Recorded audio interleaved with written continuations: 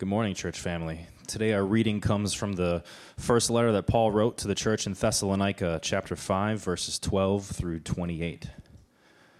We ask you, brothers, to respect those who labor among you and are over you in the Lord and admonish you, and to esteem them very highly in love because of their work. Be at peace among yourself. As we urge you, brothers, admonish the idle, encourage the faint-hearted, help the weak, be patient with them all. See that no one repays anyone evil for evil, but always seek to do good to one another and to everyone. Rejoice always, pray without ceasing, give thanks in all circumstances, for this is the will of God in Christ Jesus for you. Do not quench the Spirit. Do not despise prophecies, but test everything. Hold fast what is good. Abstain from every form of evil. Now may the God of peace himself sanctify you completely, and may your whole spirit and soul and body be kept blameless at the coming of our Lord Jesus Christ. He who calls you is faithful. He will surely do it. Brothers, pray for us. Greet all the brothers with a holy kiss. I put you under oath before the Lord to have this letter read to all the brothers. The grace of our Lord Jesus Christ be with you. This is the word of our Lord. Morning, Pillar. How are you? Good? My name's Ned. I'm one of the elders here at Pillar Church, and I'm really honored to have the opportunity to be with you this morning to walk us through our closing sermon on the series that we've been going through in 1 Thessalonians. This is a sermon that we've titled A Gospel-Shaped Family, and that's what we've been trying to become through this book. Paul visited the church at Thessalonica in his second missionary journey, and he stayed with them for about 3 weeks, which isn't long, but it was enough to develop a deep connection with the church in that city. He grew to love these people. Through some persecution and circumstances, he had to leave, but he wrote a letter back to them based off a report that he received from one of his disciples, Timothy. And we've been diving into this letter, learning how our church family can grow the way that Paul encouraged the church in Thessalonica to grow. And so as we wrap up the series together, we get through his closing remarks. So before we dig into it, I just want to open us up in prayer. Father God, thank you for your church. Thank you for the words that you gave to Paul to write to the church, to teach us what it means to be a family that is rich in the gospel. A family that knows what it means to be rooted in Christ, and rooted in truth, and to live that out daily through the ways that we interact with each other and the ways that we honor and glorify you. So God, we pray that you would speak through your word today as we dive into this closing sermon and learn what you would give to us, Lord, as we go, that we can take it with us, that we can honor you, love you, and the ways we carry out the words you have for us. In Jesus' name, amen. Okay, so before we dive into the new stuff today, let's take a quick look back at where we've been in the last several weeks. Again, we're in 1 Thessalonians, and we've been on this for several weeks now. So if we can pull up what we have here is kind of how I see in my words where we've been through the last several weeks. And as I look at these, I imagine a wave. We start shallow with a greeting, some affirmation. We get deeper as Paul shares his affection for the people. We get a little more intense as Paul shares some correction, some admonition, calling out some sin, pointing them back to truth from wrong belief. And then today we hit the parting instruction where we kind of lift up. We made it through the difficult correcting, and now we have the parting instruction that Paul gives to the church as he closes his letter. So what this sounded like from Paul to the church is, I, Paul, write to you, the church of Thessalonica. I give thanks to God for you, remembering your faith. I received a good report from Timothy of your good works. And then he gets into his deep affection for the people. I long to see you. You are our glory and our joy. Can you imagine saying that to a friend, or to a church, a community? You are my glory and my joy.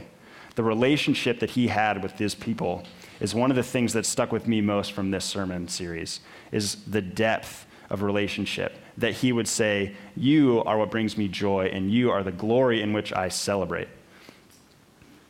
We then get into the difficult piece where he walks the church through some correction. We had a week on sexual purity. We had a week on clarifying some of the gospel preaching on redemption.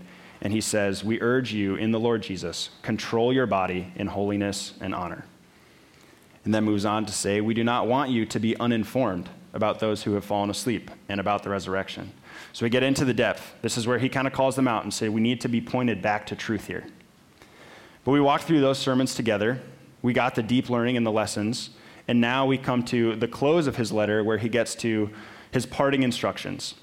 As he signs off the letter, he leaves them with a list of a few things that may seem just brief and a closing remark, but that are really worth spending some time on. And that's what we get to do together. He says to the church, esteem and admonish each other. Rejoice, pray, give thanks.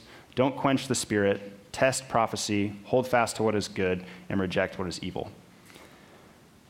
When I think through the sermon series as a whole, this book as a whole, his letter, I equate it to a speech, a talk from a mentor, maybe a father or a coach. My dad will call me often, and if I can't pick up, he'll leave a voicemail. And especially in the mentor-heavy years when I was in college, he would often leave me voicemails regularly. And it would kind of follow this same pattern. Start light with a greeting, get deep where he would issue me some fatherly wisdom, and then kind of come up again for air and issue some light parting instructions. And what that might sound like is, hey, Ned, it's your dad. Just calling to say I love you. I heard you did well on a test, and I'm really proud of you for that. Good work. Get into some affection, like, I really miss you, buddy, and I hope you're doing well. I think about you all the time, and I'm praying for you. And then we'd maybe get to some mentoring. Hey, I know you're going out skiing with your buddies this weekend, but don't forget, the decisions that you make, even when you're away from school, can have lifelong impact, so don't do anything that could jeopardize everything you've worked for. And then kind of come back up with a light parting greeting. Anyways, keep working hard, do well, know that I love you, and call soon. And those parting instructions, that's where we are today in our series through 1 Thessalonians. Those parting instructions, though, are something that I would hear over and over and just kind of think, oh, that's how my dad ends a voicemail, you know. But really, I would then get in the car and drive maybe up to the mountains or whatever I was doing that weekend as I heard that voicemail, and those would start to play back in my mind. Keep working hard, do well, know that I love you. And as you'd sit with those things, find a lot more depth and truth to them than simply some words to close out a letter or a voicemail. Another image that I picture here in reading through this as Paul writes to the church is similar to how a coach might speak to his team. I grew up in Minnesota, which meant I grew up playing hockey, and a speech in between periods would often sound something like this. All right, guys, you're out there working hard. You're doing a great job. I'm seeing you make good passes. And then we get into some of the depths. Anytime a shot is blocked, you cannot miss those opportunities for the rebounds. Don't let those opportunities get away from you. And then come back up to the lighter parting instructions. Work hard, play smart, have fun. And that's three things that I heard from my coach, and then my wife's dad coached her teams. Those were the three things he would always say: work hard, play smart, have fun. And we now say those things to our kids as they go and play sports. So those light parting instructions are not just in passing, but actually something that has been repeated and been rehearsed and has depth to it if you take the time to sit with it. Another example I think of is anytime I would walk out the door growing up, I would hear my mom yell, "Make good choices." And I'd laugh it off. Okay, sure, Mom. But then something would happen. Friends would be doing something, and I'd hear my mom, "Make good choices." And that parting instruction would stick with me and bring me to what was right and what was good most of the time. So I appreciate those parting instructions, the life lessons, the wisdom that is passed through these seemingly light, brief closing remarks, but ones that are worth taking time to sit with. Okay, let's look at what Paul says to his church in his parting instructions. Ben read it this morning as we got started, and the way that I read this, I see three different areas. There's relational instruction, there's personal instruction, and spiritual instruction. First, relational is how we interact with each other in the church. He encourages us to esteem each other and admonish each other. Personally, he says, rejoice always, pray continually, give thanks in all circumstances. This is how we orient our hearts to him. And then finally, when we engage with the Holy Spirit, don't quench the Spirit, but test and hold fast to what is good. Now, we mentioned that these parting instructions are not just quickly penned at the end of a letter, but actually deeply thought out. So I want to call our attention to another letter that Paul wrote to a church, to the Philippians. In Philippians 4, he closes out his letter with his parting instructions to this church, and you see a lot of parallel here with the letter that he writes to Thessalonica. So on the screen we have Philippians 4, verses 4 through 8. You can read with me. Rejoice in the Lord always. Again, I will say, rejoice. Let your reasonableness be known to everyone. The Lord is at hand. Do not be anxious about anything, but in everything, by prayer and supplication, with thanksgiving, let your requests be made known to God.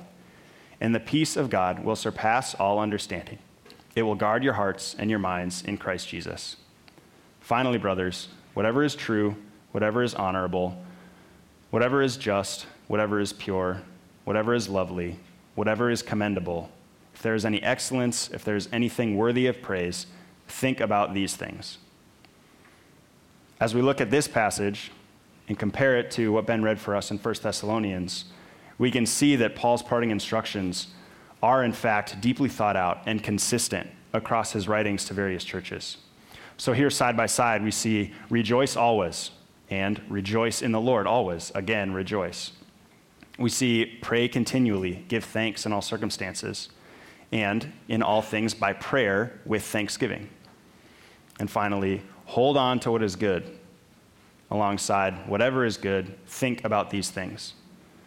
So, well thought out, though parting instructions, the words of a mentor, mother, father, coach as you walk out the door, let's take the time to dig into these because there's a lot more to them than simply closing remarks, but true wisdom and guidance for how we should orient ourselves towards each other, towards the Lord, and towards the Spirit.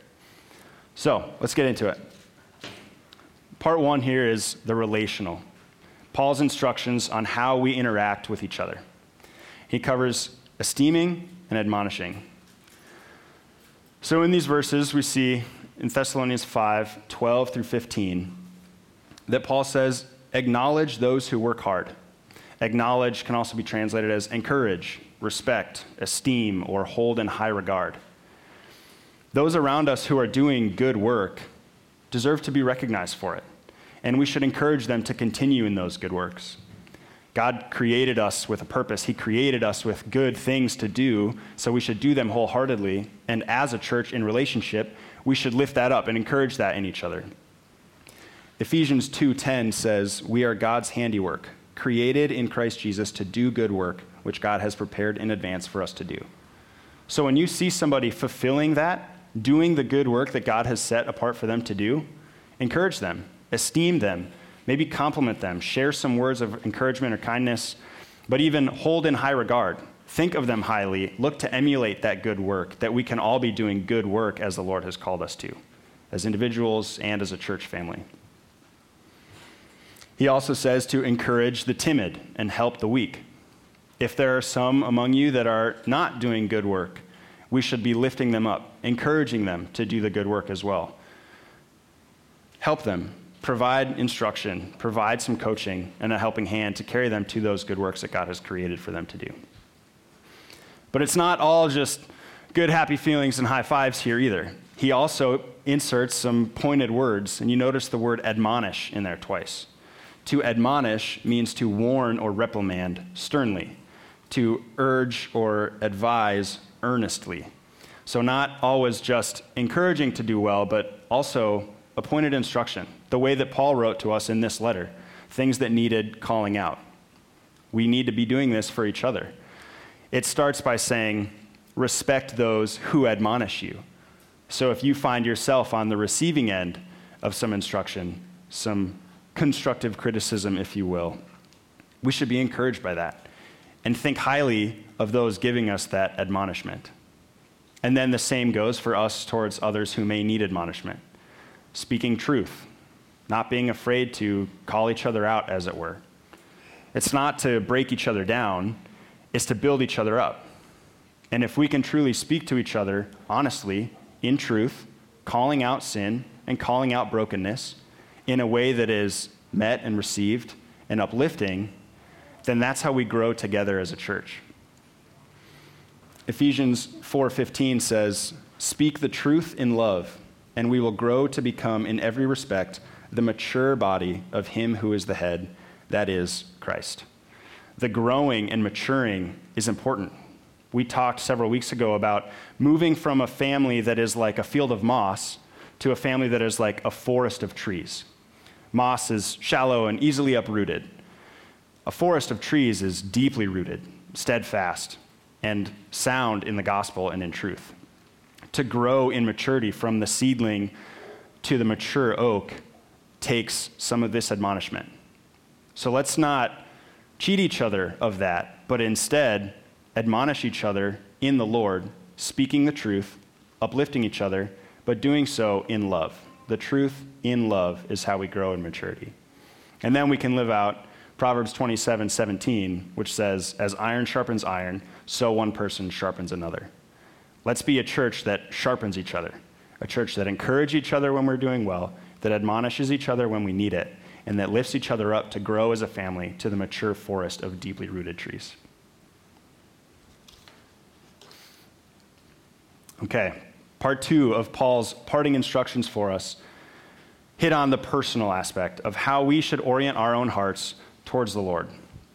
He writes, rejoice always, pray continually, and give thanks in all circumstances. So be happy, talk to God, and be thankful.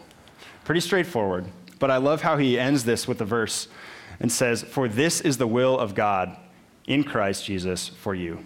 This is why he created us. He created us to be joyful in his creation. He has a good plan for us. He has a good plan for his purposes to be established, and we can find joy in that. He wants to talk to us. He wants to have a relationship with us. So we should pray. Praying is speaking to the Lord. We are completely unworthy to have that access. He's the king on the throne, and we have no place except for the fact that Jesus died on the cross to pay for those sins, and the curtain was torn from top to bottom that separated the people from the holy, and we now have that access. And God says, come to the throne of grace with boldness. He says, come to me, and you will find me. Seek, and you will find. Knock, and the door will be opened. So we have the access to be praying to the Lord, not just at church on Sunday, but continually. This is his will for us. So let's look at each piece individually. First, rejoice always. Rejoice. When times are good, it's easy to rejoice. And we should. We should celebrate. God gives good gifts, and when things are going well, we should be praising him for it. We should be encouraging each other when things are good to say, look what God is doing. I'm happy. I'm thankful. Life is good. The truth of it is, though, that's not always easy, and it's not always just about feelings. So joy is more than simple happiness. It's more than just a feeling that may come and go with circumstance. Instead, joy is a choice. It's one that we need to make deliberately. Regardless of circumstance, we have the ability to choose that by seeking the Lord in his presence. Psalm 16:11 says, in your presence there is fullness of joy. So even if circumstance may not lead to happy feelings, we can still choose joy by seeking out his presence. We can find him in his word, in prayer, in gathering with community on a Sunday morning. And seeking out his presence is how we find that joy. But there's probably some of you in here that are saying, I don't feel happy, and I don't even feel like I can choose joy if I wanted to. So is this what that verse is saying? Just, hey, it's not that bad. Find a silver lining. Choose to be happy, right? It's that easy. Truth is, it's not.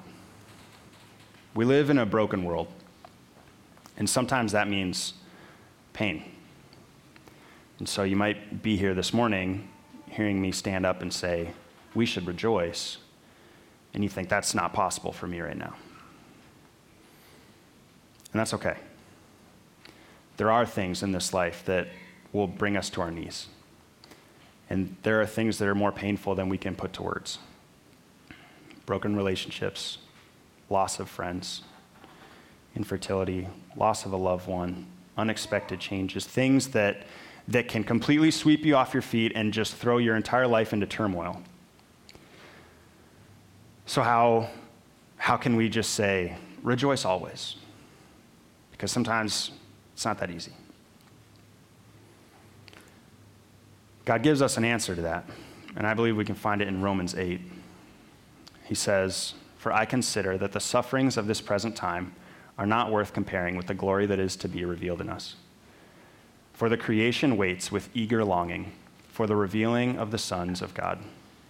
For the creation was subjected to futility, not willingly, but because of him who subjected it, in hope that the creation itself will be set free from its bondage to corruption and obtain the freedom of the glory of the children of God. For we know that the whole creation has been groaning together in the pains of childbirth until now. And not only the creation, but we ourselves, who have been the first fruits of the Spirit, groan inwardly as we wait eagerly for the adoption as sons, the redemption of our bodies. For in this hope we were saved. Now hope that is seen is not hope, for who hopes for what he has seen? That passage communicates both ends of the spectrum. Creation itself is groaning. We ourselves are in pains like childbirth. God knows the pain that you're going through. He sees you in it, and he understands. When Jesus went to the cross, he took the weight of all of our sin, and that also meant taking the rebuke of God the Father and the rejection of God the Father that we deserved. He has experienced the deepest pain that any of us ever could. He knows, and he's there with you. But the hope that's found in this verse is at the very beginning when it says, I consider that the sufferings of this present time are not worth comparing with the glory that is to be revealed in us. I like to visualize this. So it's not saying here that your pain isn't that bad, so just choose to be happy. It's saying we know the pain. God knows the pain. The pain is so far down the scale that it's impossible to even put to words. But the glory that is to be revealed, that God has promised, is so far the other direction and so good that they can't even be compared. It doesn't cheapen the pain, but it heightens the promises that he has for us. He has promised a new creation, a place where there will be no more weeping and no more tears, no more suffering. All will be made right. We will be with him in his presence, in his glory, and all will be made new. It says at the end of this passage, there is hope, and in that hope we are saved. Now, hope may not be something you can see. It may not be something that you feel. But relying on the promises of God, that hope, trusting, not wishing, but knowing that his promises will come true, that his new creation will bring the joy that he has promised, can give us joy even now, even in the depths of whatever pain you're going through that may seem too difficult.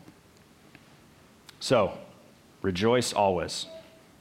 It may not seem like it's easy to choose to feel happy, but there is hope, a hope that is worthy of joy even now because of where God has called us to. The next thing that Paul encourages us to practice is to pray without ceasing. We think we get prayer in a church service, right? We started with prayer. I'll probably close with prayer. We think we know what we're doing as far as that goes, but how are we doing on the second piece? Without ceasing. Are we praying continually? I'm not. I wish that I did a better job of staying in communion with God, right? We referenced earlier that the veil is torn. He has called us to communion with him, to speak with him through prayer, and that invitation is always open. But I think we miss out on a lot of opportunities to spend that time with him. So what does this mean? Just eyes closed, hands folded, 24/7? No, we said earlier, right, that God has created good works for us to do. So he calls us to action. He calls us to be engaging with each other and doing good works for him. But there is definitely an element to prayer, both in the quiet times and in the living and in the action. I like to think of this like my relationship with my wife. And there's both intentional face-to-face conversation and continual conversation throughout the day. The intentional conversation is something that we need to carve out. For us, it's usually when we put the kids to bed and then take them potty and then get them water and put them to bed again and say goodnight 25 times. But then we get the intentional time. And we sit down and we get to talk face-to-face, one-on-one, and process our day, engage, share what we're going through, talk about plans for the future, process things from the past, and spend time growing in relationship. But we don't get to do that all the time. right? I go to work throughout the day. She has a bunch of things that she's doing throughout the day as well. There may be times when the kids don't go to bed on time and we don't get that conversation. So how do we stay engaged throughout the day? It's often simple, but important. And so I try to find a time to send a text. Hi, honey, I'm sitting down for lunch. Love you. How's your morning been? And even if she doesn't have the ability to respond before I end up putting my phone back down, just that one connection, though the words were short, it drew our hearts to each other because we thought of each other and engaged. And those little bits of communication throughout the day, though not the intentional face-to-face conversation, keep us together in our relationship. So we should have a similar relationship with the Lord. We need both intentional time of prayer, focused time of meditation in His Word, in prayer with Him, and continual communication. If you don't have a time of the former, the intentional prayer, the time that you set aside for meditation, I encourage you to find that. There were seasons where I was not setting aside that time, and my relationship with the Lord was not as deep as He has called us to be. And someone encouraged me, you need to find this time. You need to find time to pray. I tend to be very action-oriented, checklist-oriented. I love reading the Bible because I have a little plan on my phone where I get to check off the chapters that I read, and that feels good. I'm not as good at putting that away, not having a measured purpose, but just spending time in prayer, talking to God, telling Him what I'm going through, asking for His guidance, praising Him for who He is. We should all find time to do that. For me, it's in the morning. I know for plenty, it's at lunch or in the evenings. Find some time to block everything else out and spend a little bit of time in prayer. And if that's intimidating and you don't know where to start, go through the Lord's Prayer. The disciples asked Jesus, how should we pray? And He gave them the example of, our Father, who art in heaven, hallowed be thy name. Thy kingdom come, thy will be done, on earth as it is in heaven. Give us this day our daily bread, and forgive us our trespasses, as we forgive those who trespass against us.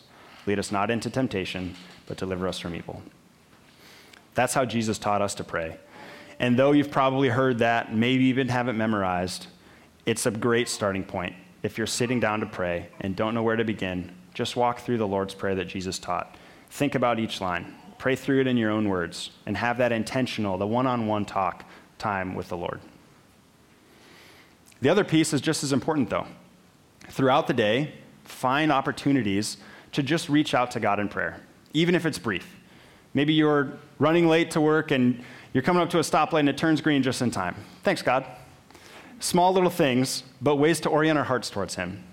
Maybe you are going into a meeting and you just briefly pray, Lord, be with me in this meeting. Guide my words. Help me to communicate what I need to communicate well. And even though there may not be the deeply focused, engaging time of prayer, those short little instances orient our hearts towards Him. It's reaching out to Him so that when we do sit down and have the intentional time of prayer, it's not the first time that we've talked to our Father throughout the day. So find those little opportunities. As you go, whatever happens, any circumstance, reach out to the Lord in prayer. He is the King. He's also our friend, and He wants to know. He was with us in every circumstance, so talk to Him through it. Pray continually. The third piece of it, the personal guidance that Paul gives to us, is to give thanks in all circumstances. Similar to like we talked about in rejoicing always, because of the hope that He has given us for the future, we can rejoice always, and we can give thanks always. So as we find joy, as we rejoice, know where that comes from. The good gifts in our life are from our Father, and we should thank Him for them, because He's good, and He deserves the praise for all of those things. So in every situation in your life, whatever is good and praiseworthy, thank the Lord for that, because those good gifts are from the Father, and He deserves a praise. Okay, let's move on to part 3 of Paul's instruction for us, the spiritual instruction. This is his guidance on how to interact with the Holy Spirit. He says, do not quench the Spirit, do not despise prophecies, but test everything. Hold fast to what is good, and abstain from every form of evil. When we see the word prophecy, we often imagine Old Testament prophets who wrote about elaborate visions of what God has revealed to them for the end times. That is a part of what Paul means here, prophecy, a speaking directly from the Lord of things to come that are not yet seen. But prophecy can also mean anything that is divinely inspired. So, can we still prophesy to each other? I believe the answer is absolutely. God can speak to us and call us to speak to others. What that often sounds like for me is in a moment of prayer, maybe I'll have a thought pass through my mind that reads a lot like a normal thought would, except that it doesn't quite seem like it comes from me, and it is consistent with what I know of the character of the Holy Spirit. Galatians 5 tells us the fruits of the Spirit: love, joy, peace, patience, kindness, goodness, faithfulness, gentleness, self-control. So if one of those thoughts comes across your mind and it is consistent with those qualities, loving, joyful, peaceful, maybe that's from the Spirit, and maybe it's worth listening to.